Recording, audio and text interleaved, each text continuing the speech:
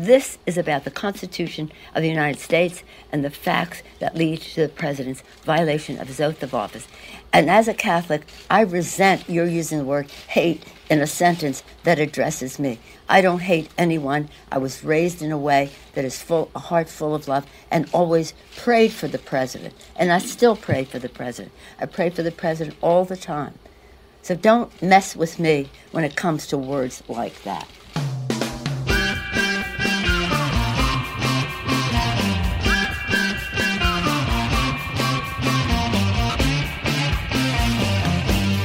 It's episode 16 of How We Win. All over our country, ordinary people are doing extraordinary things. We're giving you the tools that you need to jump in and make a difference right now. The best antidote to anxiety is action. 2020 is almost here, and we want you to join the party.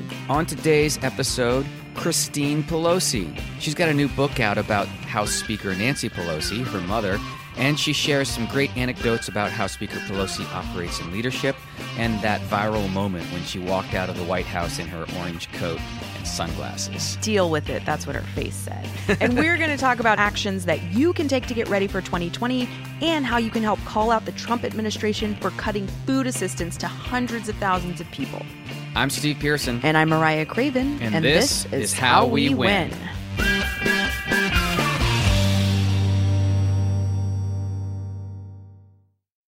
Oh, can I tell you about somebody I met this weekend? Yeah.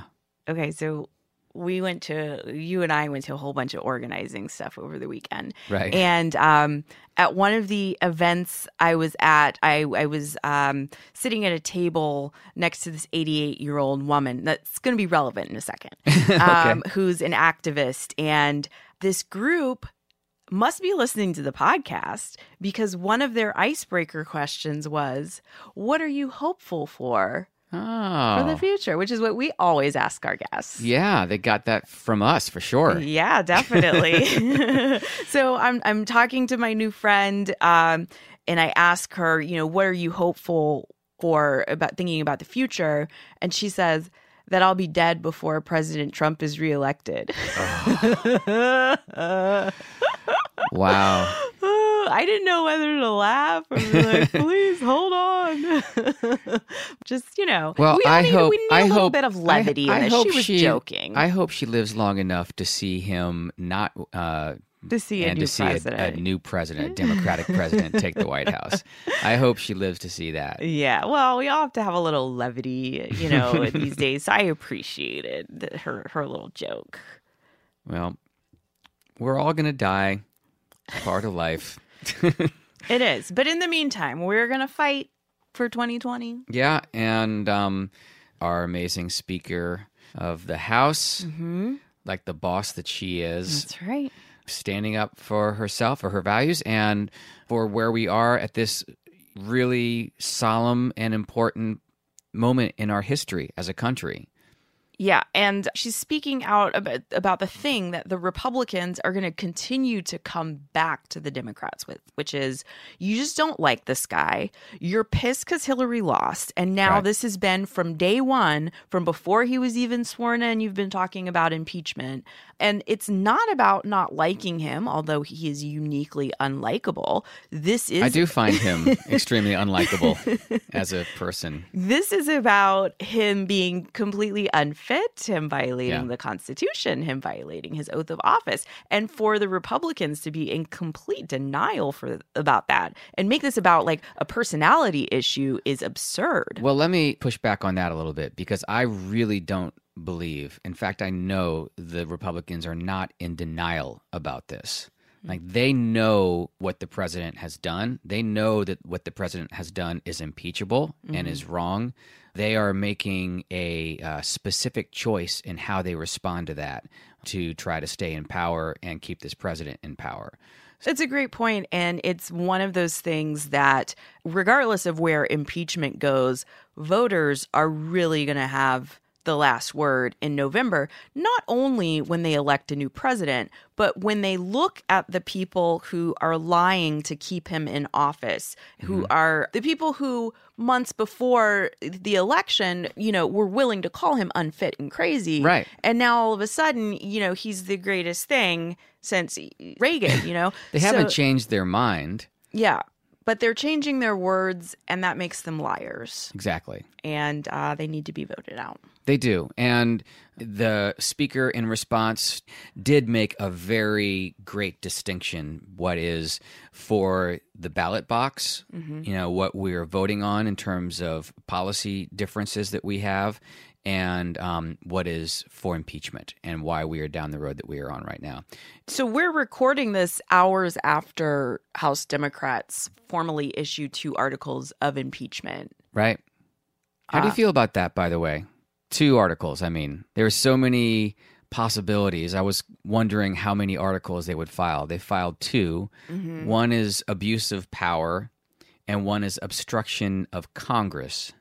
I think that the list of potentially impeachable offenses is as long as my arm, and my arms are incredibly long. People can't see them, but you they're do have freakishly long arms. Yes. But I think what they're trying to do is keep it focused on Ukraine because it's less risky that way.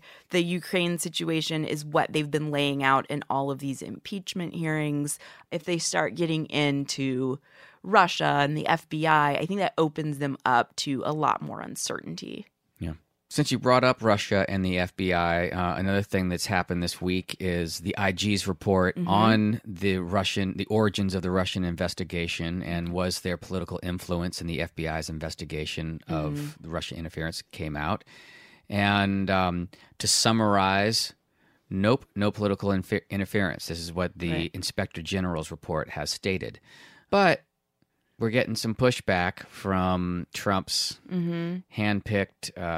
No. Listen, he's supposed to be the country's attorney general. Yes. But whatever, he's one of Trump's minions. So the Inspector General from the Trump administration's own Justice Department made this report, and Barr is, of course, just... He's Trump's lapdog. Yeah. Well, listen. I wanted to say something stronger, but Mariah wouldn't let me. Yeah. So no spying, no Obama-led conspiracy, no FBI partisanship. There was some mistakes that the FBI made for sure that, they copped to in this report, but it certainly wasn't the sinister witch hunt that Trump and his allies have been making it out to be for years. Yeah. All right, so let's talk about what brought us joy this week and what pissed us off this week. Mariah, let's hear your joyful rant. My joyful rant also includes a call to action. So it's the holiday season, which I love. I know everybody doesn't love it, and I get that, but it just makes me feel good and hopeful and reflective and all that good stuff. And so there's all these holiday parties that everybody goes to. And so I've been going to some, and you meet people and you're talking about your lives and blah, blah, blah, blah. And I've been getting people to subscribe to How We Win. Oh. At the holiday party, which I'm sure they really appreciate, as they're waiting in line for a drink. It's a gift for them. Maybe You're pull out inviting your phone. them to the party. You're getting them involved. Yes, I want to encourage everybody over the holiday season as you're going to parties and you're catching up with family to say, hey, here's this great podcast. Now, people don't like pulling out their phones to do work at holiday parties, but everybody's looking for a good podcast to listen to. And so they appreciate having something new because I think scrolling through the list can be a little bit overwhelming. Yeah. So recommend How We Win. I love it. That brings me joy. Just your whole segment right there brought me joy. There we go. Deliverer of joy during the holidays. Yeah. That's me. Just to take it a step further, though, it's hard sometimes to ask people to engage because you feel like you don't want to bother someone or whatever, but it's important to know that when you're inviting someone to be part of this movement and to get involved and volunteer, subscribe to the podcast, whatever, you're inviting them to be part of this thing that is bigger than all of us, that is going to really have an impact on these important elections. It's an opportunity for them. It's like inviting them to an awesome, awesome party. And you also, for anyone that does this work and volunteers, you know how much better it makes you feel to be an active participant.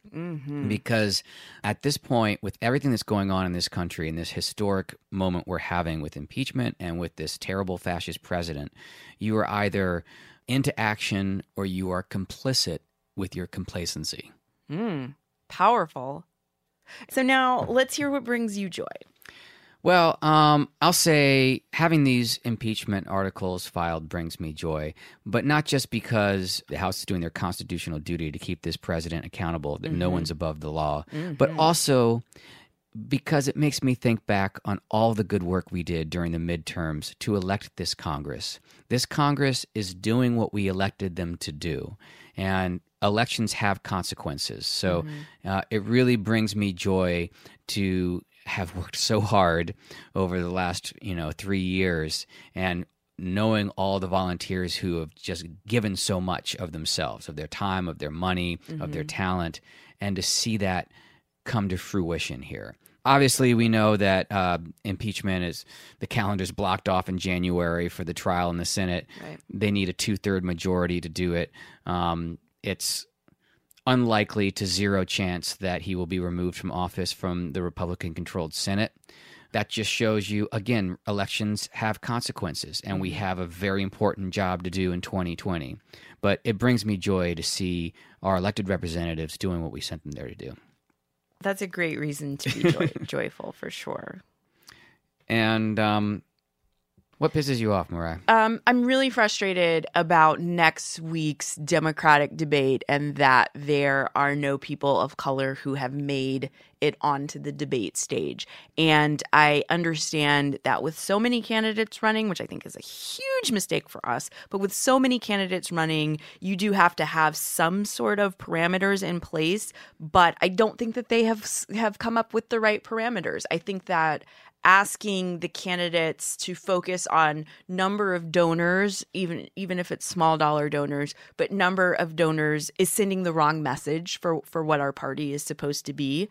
I question the polling that's taking place. I think that when you are consistently excluding the people who have the least economic power in the country traditionally and have the biggest hill to climb when it comes to running for president, then it's a huge mistake. And we're going to see that next week. I think it's a really great point. And I don't know, I don't dig deep into polls, but, I don't know what demographic they're going out to for these polls, too.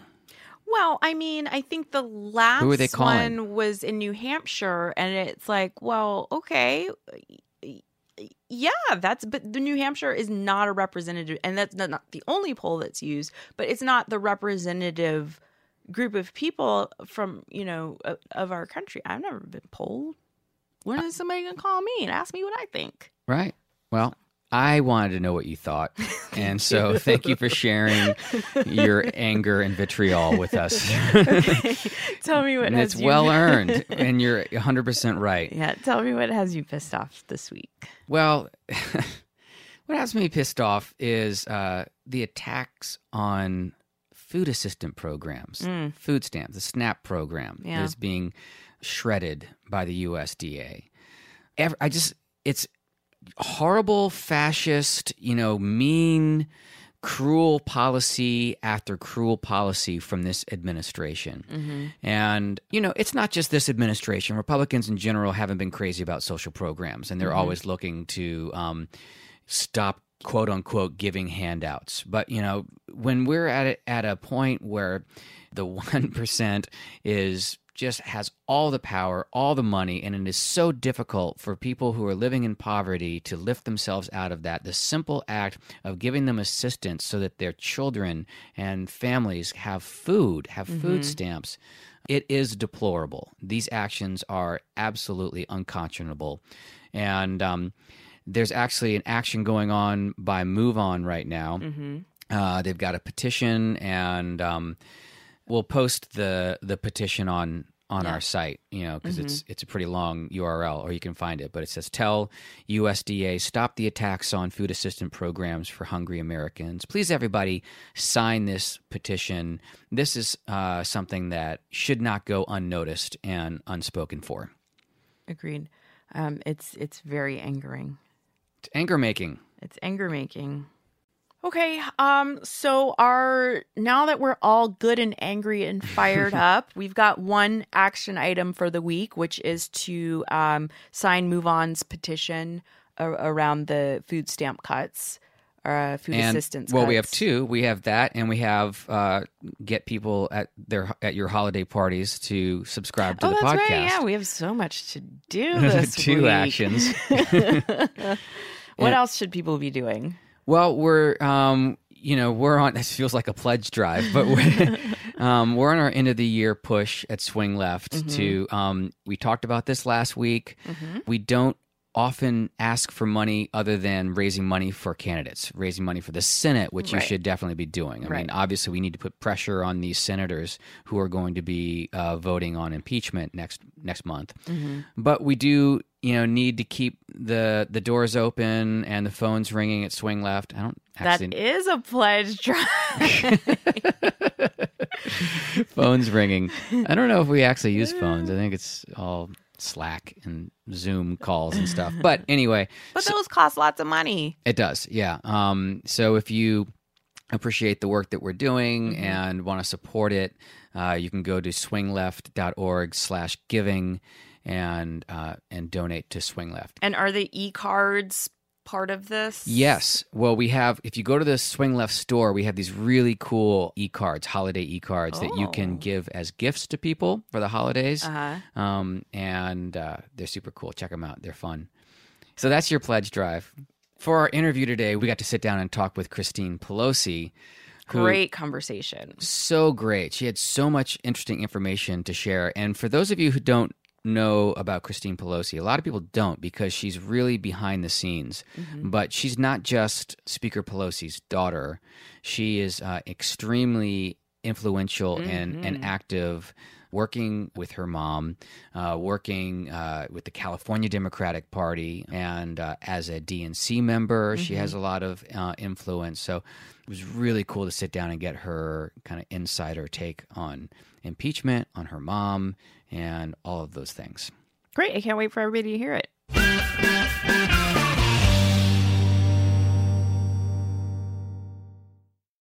Attorney, author, and advocate Christine Pelosi has a lifetime of grassroots organizing and public policy experience.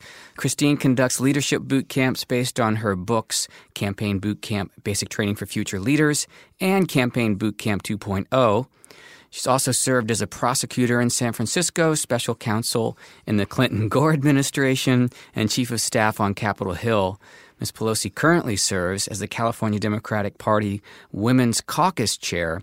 She has a brand new book out, The Nancy Pelosi Way, Advice on Success, Leadership, and Politics from America's Most Powerful Woman. Christine, thank you so much for taking the time to speak with us. My pleasure. Thanks for having me. So, anything new happening in the news today, guys? Yeah, I mean, I want to talk about your book because it's really fascinating, but we got to talk about the fact that a few hours ago, your mother, Speaker Pelosi, announced that the House would begin drafting impeachment articles against Trump. Is this something that you guys talk about at dinner or on the phone? Well, the funny thing is, we're probably the only political family in America that did not talk about impeachment over Thanksgiving dinner. In fact, we usually don't talk about politics at dinner. We talk about sports. We talk about movies. The kids talk about their lives. So one of the things that I talk about in the Nancy Pelosi Way is my mom's ability to put it on the shelf, as she says, and have a life outside of politics so that you can go back into politics refreshed and renewed by your friendships, by your relationships, and just by your quality of life, because you can't be fighting for a quality of life for other people unless you're also actively trying to nurture one for yourself. Right. So when we're not putting it on the shelf, how can we as individuals get involved in this impeachment process? Is there something that you think we should be doing that would be helpful to the House members who are drafting articles of impeachment? Well, I think it's really important for us to follow the facts, to actually read the synopsis of the testimony and reread the synopses of the Mueller report, which really set forward the basis for which we saw the connection that Trump had to Russia. Again, just a little bit of history to remember. Remember watching the Sochi Olympics and the athletes going to the athletes' village in Russia at Sochi and saying, gosh, this looks like a terrible, dilapidated place, and they were asked not to tweet out the pictures. Too late. And everyone said, well, where'd all the billions of dollars go? Right? And for the first time in his rule, suddenly Putin was getting some very, very, very bad press at home because he had embarrassed Russia with this, slapstick village, and it was clear that he had pocketed the money, or interests had pocketed the money, but they hadn't gone to the Olympics. And in order to reestablish his dominance, what did he do? He went and invaded Crimea. He went and invaded Ukraine. And what did the United States do in response? The Obama-Biden administration slapped sanctions on Russia for the illegal invasion of Ukraine. The response was that Putin stopped adoptions to the United States from Russia. And that was one of the big fights in the presidential election of 2016, where 3.5 years ago, Hillary Clinton, the presumptive nominee for the Democrats, was saying, no, those sanctions are going to stay in place until you cease and desist your actions against and in Ukraine. And Donald Trump, on the other hand, was in the middle of having a meeting supposedly about Russian adoptions, which were only about adoptions if you understand that they were in exchange for sanctions, and changing the platform of the Republican Party from being very pro-Ukraine to being very pro-Putin, something that really disturbed a lot of Ukrainian Americans who were in communities that were very pro-Republican. So that was a very, very big change. So I say all this to say the Mueller report then goes through systematically what happened over a period of several months where Paul Manafort has this peace plan, even long after he's been fired, to have an East Ukraine set up where they would have independent elections, and then a pro-Putin East Ukrainian would win, and then therefore cement not only the desire to expand Putin's empire, but also to control the natural gas and the pipelines, which were, of course, the lifeline for Russia. So that is the basis for which Nancy Pelosi has said to Donald Trump, with you, all roads lead to Putin. So when we get to this summer and we get to the phone call where it's, we need you to do us a favor, though, and we find out that the bribery scheme was to force the newly elected Ukrainian president to make a public announcement that he was not only investigating corruption, but investigating the Bidens in particular. And of course, who is Mr. Biden? Mr. Biden is Mr. Trump's potential rival for president in 2020. So I think it's important for people who want to support the procedures of impeachment to go back and look at the facts, understand the timeline, and understand particularly the Republicans and the career Foreign Service and military officials who were testifying against Donald Trump saying something is wrong here. Something is wrong here, and we need to make it right. And our only opportunity to make it right is to pursue articles of impeachment. Right. And I am not particularly bullish on the Senate actually convicting him, impeaching him, or removing him from office, I guess. But are there senators that we can be putting pressure on? Do you have any insight there? Is there any possibility that we could put enough pressure on a few of these senators who might have trouble holding on to their seats in 2020? I think that what we should do is encourage each and every member of Congress and each and every senator to follow the facts, to read the reports, and to commit to the fact that no one is above the law.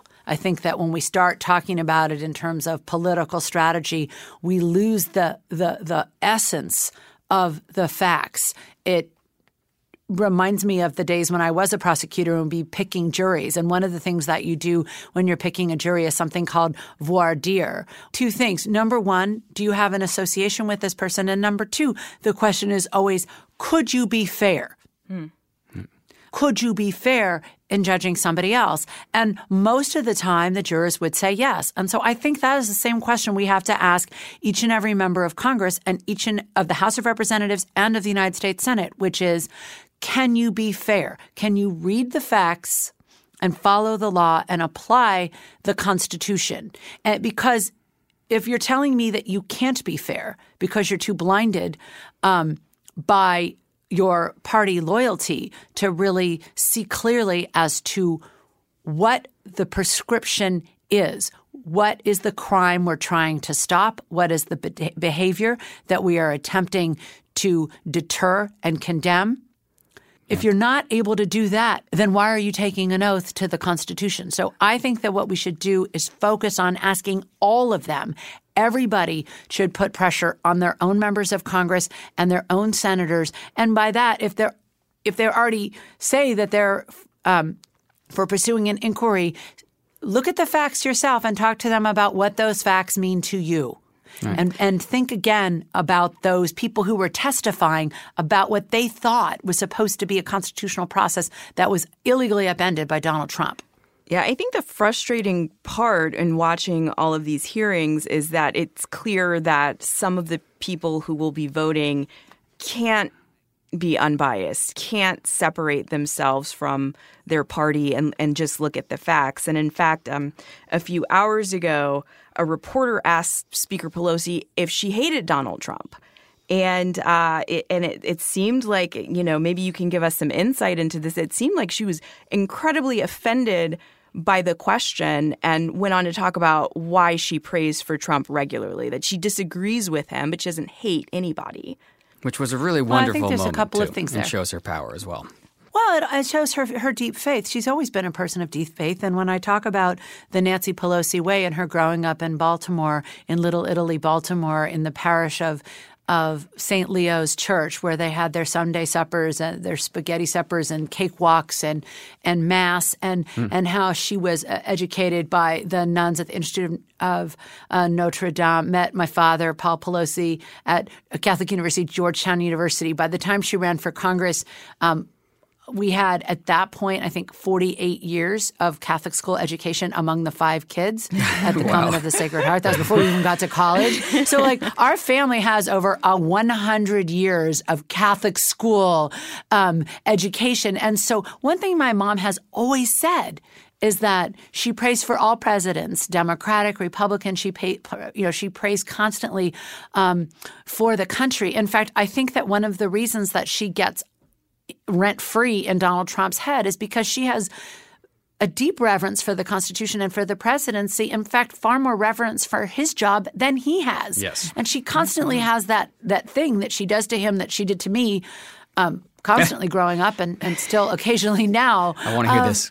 Come on. You to paraphrase Elijah Cummings, come on, you're better than this. Mm-hmm. Does that work on him? I can see it working on you, but I'm not sure about him. Well, it does work on him. It gets him completely shook. And he then, sends out a tweet, which is really a self-diagnosis projected at her. He's obviously very nervous today, so the word was nervous. He picks adjectives and adverbs that describe his current state of self-diagnosis. And that's just really, really clear. So the fact of the matter is she's got him shook because she cares deeply about the country. If it were just about emotion, they would have impeached him months ago over horrible things that he has done, kids in cages, cutting food stamps for people, right, throwing people off health care. There's a bunch of policy decisions that he has made that have actively harmed hundreds of thousands, if not millions of Americans, which is why we won back the House in 2018, because those millions of Americans rose up and voted to say, resist, no, stop, protect our care, improve our care, don't cut us off care, for example. So the fact of the matter is, emotion is only going to get you so far in politics, particularly negative emotion.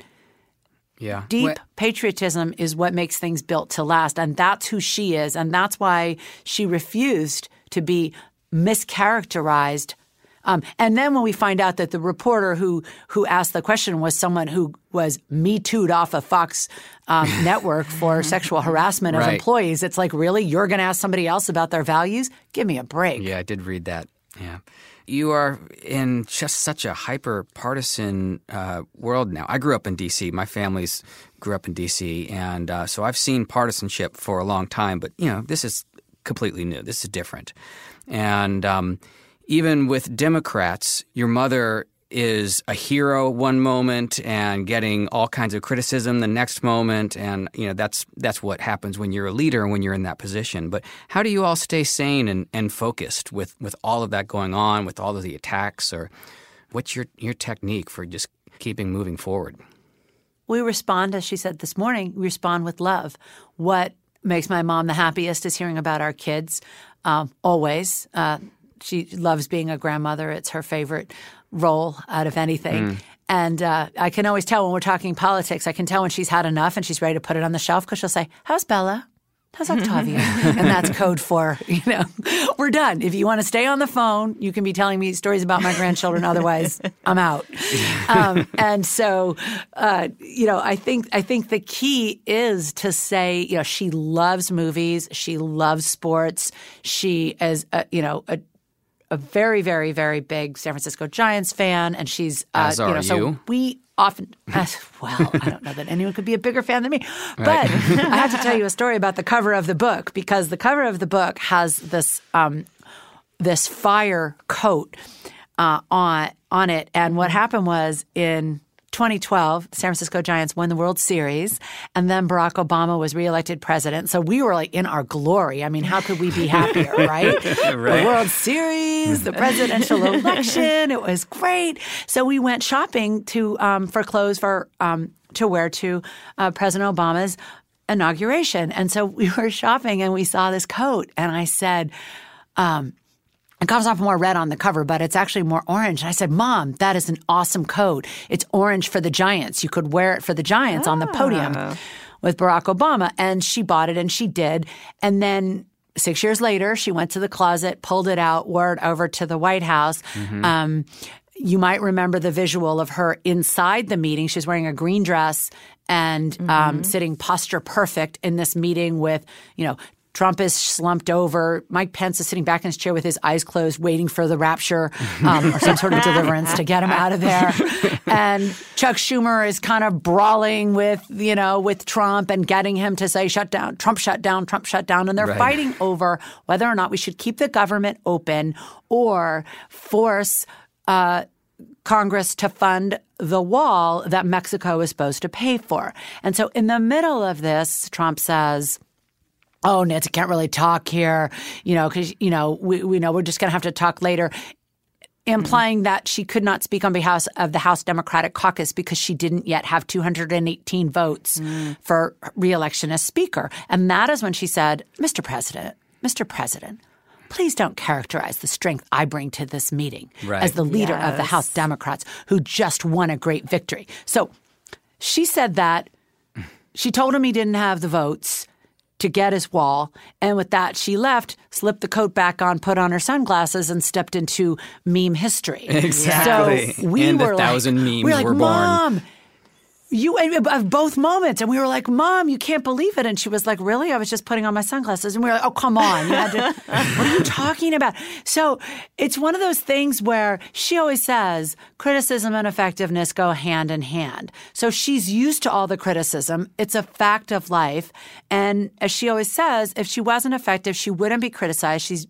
When there were 137,000 negative ads last campaign cycle against her, calling her a San Francisco liberal. You had San Francisco liberals saying she wasn't liberal enough, and you had conservative candidates saying, I can't run and vote for Nancy Pelosi. And her response to everybody was, just win, baby. And Right. Because she was like, we just have to win. Nancy Pelosi has always said, I mean, from the time that she first ran for Congress, when people were being awful to her, and she'd say, well, they can't take my children from me, so nothing else can hurt me. But when you work with families where their children were taken from them by disease or by violence or by institutional indifference that led to disease or violence, that's such a motivating factor to say, it doesn't matter what you say about me. I can't look these families in the eye and say, I couldn't go out and fight for your health care or the safety of your kids because Trump mean tweeted me today. Right. Well, you're right. The cover of the book is perfection. So we'll have to we'll tweet it out so that people can take a look that for themselves. and the clap, that just those two memes alone are the best. So you have all this great advice for future leaders in your first book, in the Campaign Boot Camp and in 2.0. How has your advice for those leaders, for organizers, changed since you wrote that first book? The first book I wrote actually came out of a training that I did in 2004 at the Democratic National Convention. So it was the summer of 2004, and there was a group that was started called Democratic Gain. And the idea was, let's go to the convention, and rather than having the people who didn't make the nomination do a shadow convention where they would be just attacking the Democrats who were on the ticket or were endorsing the ticket, the thought was, let's bring everybody together and train them on Democratic politics. The Kerry campaign did a very smart thing by hiring some people from the Dean campaign to run the field. And they asked some of us who were active in politics to come in and share some perspective. So I did my very first campaign boot camp, and it was on winning the House one house at a time, because we had 3 special elections in Kentucky, South Dakota, and North Carolina in the spring of 2004 that were all victories for the Democrats that we thought could be harbingers of winning the House, which we did eventually in 2006. So I came in with lessons from them, and I talked about 3 things: the House meetings, making our own media, hello podcast, and election protection. And so in some ways, like, those block and tackle things are still the same. But what has changed, I think, is the nature in which we share the theory of change, which is the power of story. And I talk about this in my third book, In the Nancy Pelosi Way. About Nancy Pelosi has always been naturally shy. Her father was a very, very, very eloquent mayor of Baltimore. Her brother gave a barn burner of a speech. My Uncle Tommy, who passed a few weeks ago. I'm sorry. Also a mayor of Baltimore. Thank you. She, very shy. I can remember being in a parade with her in San Francisco as we were celebrating the 100th anniversary of the San Francisco quake and saluting the firefighters. So we're celebrating the quake so much as the resilience of the city and the ongoing service of the San Francisco Fire Department. And I'm dancing down Market Street, and she's like, are we getting any closer? I was like, Mom, we're going to the ferry building. The bigger it gets, the closer we are. Oh, my God, I can't. These parades, they don't want to see me. They want to see the firefighters. They don't want to see politicians. I'm dancing along and having fun, seated in the car, but car dancing to her bewilderment and perhaps embarrassment. And she looked over and she said, you inherited none of my natural shyness. And I said, oh, I probably skipped a generation. But here's the thing. What we used to do was tell other people's stories. So you would say, let me tell you a story about a firefighter. Let me tell you a story about a veteran. Let me tell you a story about a healthcare patient. And with permission, here's the story. And we would organize people around lifting up a handful of stories that were sort of allegorical tales, but that were meant to inform data. Well, what has changed now is that everybody's telling their story. Right. It's not just 1 or 2 families. It's everybody. In the third book, In the Nancy Pelosi Way, we talk about 10,000 grassroots events where each person at each of those 10,000 grassroots events was telling their own story. And we also built a network of community support around that so that if you come forward and tell your story, we will have your back. And I think the difference between Nancy Pelosi, her first meeting with the Democratic Speaker in the Democratic Speaker's office was when she was elected as the Democratic Speaker. Wow. So they didn't invite people. They just shows you they didn't really mark her for leadership. They never had her in the Democratic Speaker's office.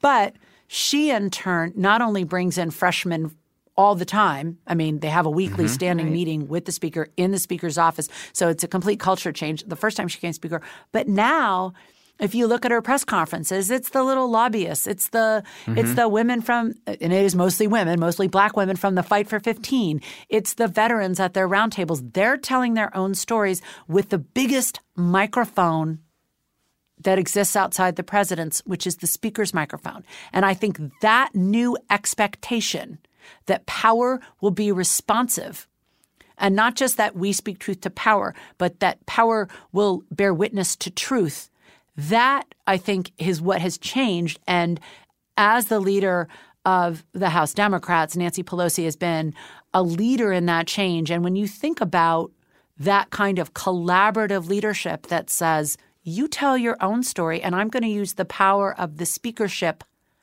to hand you a microphone and then to back you up when you get attacked. Not only does that empower individuals, but think of all the people watching from home or watching from the McDonald's picket lines or watching from the hospital waiting rooms as they see their friends, their everyday American friends, standing up there on the podium with the Speaker of the House making their own media. That's so powerful, and that's definitely how we connect with each other now, especially in this environment, the rifts we have. But when we talk to people either one-on-one or when we use a platform and share our stories, that's how we connect and build our power. So it is an amazing change to have that podium to speak from for these everyday Americans who are struggling and sharing their stories. That's really, really powerful. Also, I have to say, one of the chapters in your book is Don't Agonize, Organize. That's Swing Left's motto. So we really appreciate that. Perfect. All right. Hey. So, for just your average volunteer who's looking to make an impact and be effective with their resources coming into 2020, what's your advice to them? Well, all love to swing left. We've had so much fun with you all in San Francisco and across the country. Your volunteers have been incredible, amazing, and really taking personal responsibility to make change. I was looking over some notes that someone had typed up back in the days when we typed things out and printed them out on that analog-looking typewriter. It was probably a Wang computer that we thought was really impressive in 1987. But it was notes on Nancy's rap from her first House meeting. And she's saying things like, take personal responsibility, don't agonize, organize. Her big issues were jobs, peace, justice, ending the Contra aid and the war in El Salvador, and fighting, drilling off the coast of San Francisco, bringing in jobs. I mean, it was really interesting because she basically could be giving the same, other than the Central America piece, slightly different. She would give the same speech like now. But the point is, I think for people to know their power and to reason that it's always been her motto and that it is your motto too at Swing Left, I think, if I may be so presumptuous as to guess, is that it is so difficult to absorb the pain and the what-ifs that came out of the election of 2016. Politics are tough. They've been tough for a long time. I know it maybe has not ever been as hyper-partisan to some, but for me, I guess because I'm Nancy Pelosi's daughter, it always was that rough for us and always was that rough for her. What's changed is her ability to build an army of support in the digital space and not just the physical space. And Swing Left, of course, is a big part of promoting that progressive agenda. So thank you. I think that what we each need to do is look inside ourselves and say, what is my why? What is my purpose? What is my call to service? What is the one thing of all of the things that keep me up at night or that get me going? What is the thing that I want to change? And how do I want to model that change in my community? And then say, where can I find candidates who align with that? Because I don't want to feel the agony and the agita, as we Italians would say. Yeah. The agita, the surus, right, is, that every culture has a word for it, of feeling as if there are people in our community who are vulnerable, who are hurting, and are made more vulnerable by the actions of this administration. And so what can I do to make concrete change? How can I work with people in a disciplined way to feel as though I'm building a sense of community and a sense of possibility, and showing myself, my kids if you have them, or the people that you mentor and that you organize with, how can we together start to do the repair, to do the healing that's necessary in our community? And I think that comes down to two things. One, as I said before, right now, as we're focused on impeachment, to say, look, let's go back to basics. Let's go back to rereading the Constitution. Let's go back to rereading the source documents for the impeachment, and to find people who could be a part of the repairing of the breach, right? People like the ambassadors, people like the career foreign service officers who have a lifelong commitment to building democracy and building peace and making America stand for something. So I'd say look at that, and I'd also say look very, very locally in your community and make sure where you can volunteer, put in some time. It's the holidays now. Everybody must have one warm coat, at least in their closet, that they're not using, that they could give to somebody else.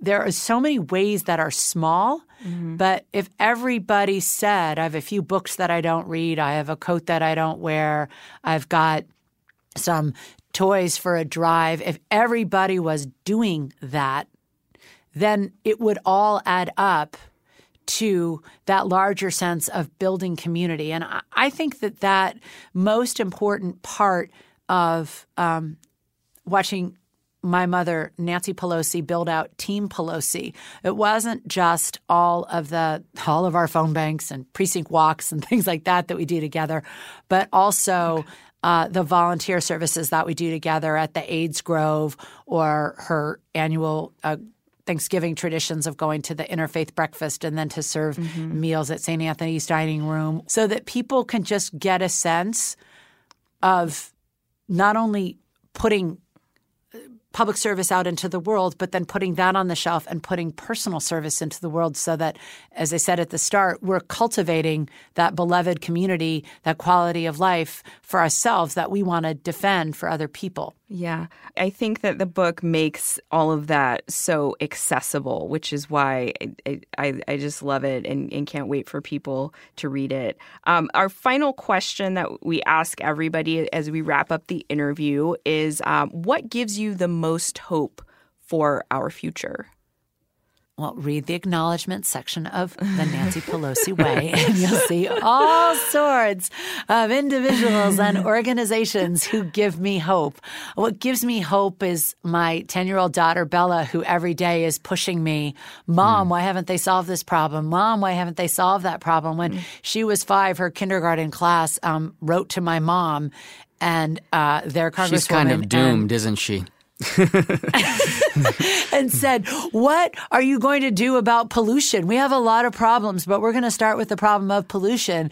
And they were – so from the start, I think that this super young generation, the fact that at 10 years old, Bella was like, well, we're going to ban plastic straws. And I said, well, talk to Sasha. So she talked to Sasha Bittner, swing left volunteer, very active in the community of disabilities, and has cerebral palsy. And Sasha said, well, I have to use plastic straws because, the paper ones melt, and I could have a seizure with an aluminum one. So then she said, okay, well, minimize plastic straws because of Sasha. Like, if only public policy could happen as quickly as in the mind of a 10-year-old. Yeah. But she had it down because the point is that young generation, they're climate striking, they're fighting for health care, they're fighting for a better future. They're insisting that the older generations who might have messed it up still act to fix it. And rather than saying, you failed, we're going to fix it, they've said, you've messed up, you better figure out how to fix it, and we're going to lead the way and show you. So what gives me hope is this network that we've been able to build collectively as a movement, the movement contributions of Nancy Pelosi, but also the movement vision of the newest people to politics and the youngest people in the coalition who honestly think that there is a life post-45 and a hope post-45, and they are going to demand that we have the equality, the equity, the respect that the founders promised us. And they're going to collect on that promise. That's what gives me hope. Well, that gives me hope, too. You give me hope. Thank you for all that you do. And please pass along our great thanks and admiration to your mother, who is on the front line, tip of the spear, protecting our democracy right now. And also a big shout out to your friends at Swing Left in San Francisco, because that powerhouse group is just bananas, the work they're doing. So all of the things. They are great. Thank you, Swing Left. All of the things. And thank you both for a wonderful interview. The Nancy Pelosi Way. Don't forget to buy it, gift it. And if you're in San Francisco, I'll sign it. So find me. At nice. SF Pelosi on Twitter. We'll put a link up on our site, too, so people can find it there as well. Thank you, Christine. Thank you.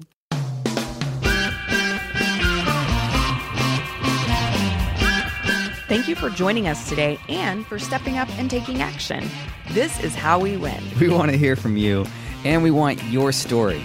Send us a note or even record yourself and email it to podcast@swingleft.org. Thank you to all of our subscribers. If you aren't a subscriber yet, please do so and rate us on Apple or wherever you get your podcasts. Share us with your friends and family at all of your holiday parties and help us build this megaphone for the resistance. When you're sharing on social, use the hashtag HowWeWin2020 and share our page at swingleft.org/podcast. And don't forget to sign up on swingleft.org to volunteer. We really appreciate you being here with us and are excited to bring you more from the field next Wednesday.